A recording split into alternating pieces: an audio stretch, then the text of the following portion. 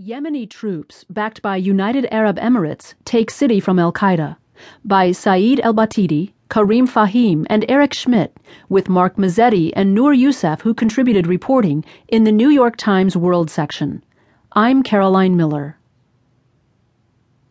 Yemeni troops in armored vehicles and backed by airstrikes advanced toward this city of 500,000 people Sunday, intending to capture it from militants with Al-Qaida who had controlled the major stronghold for more than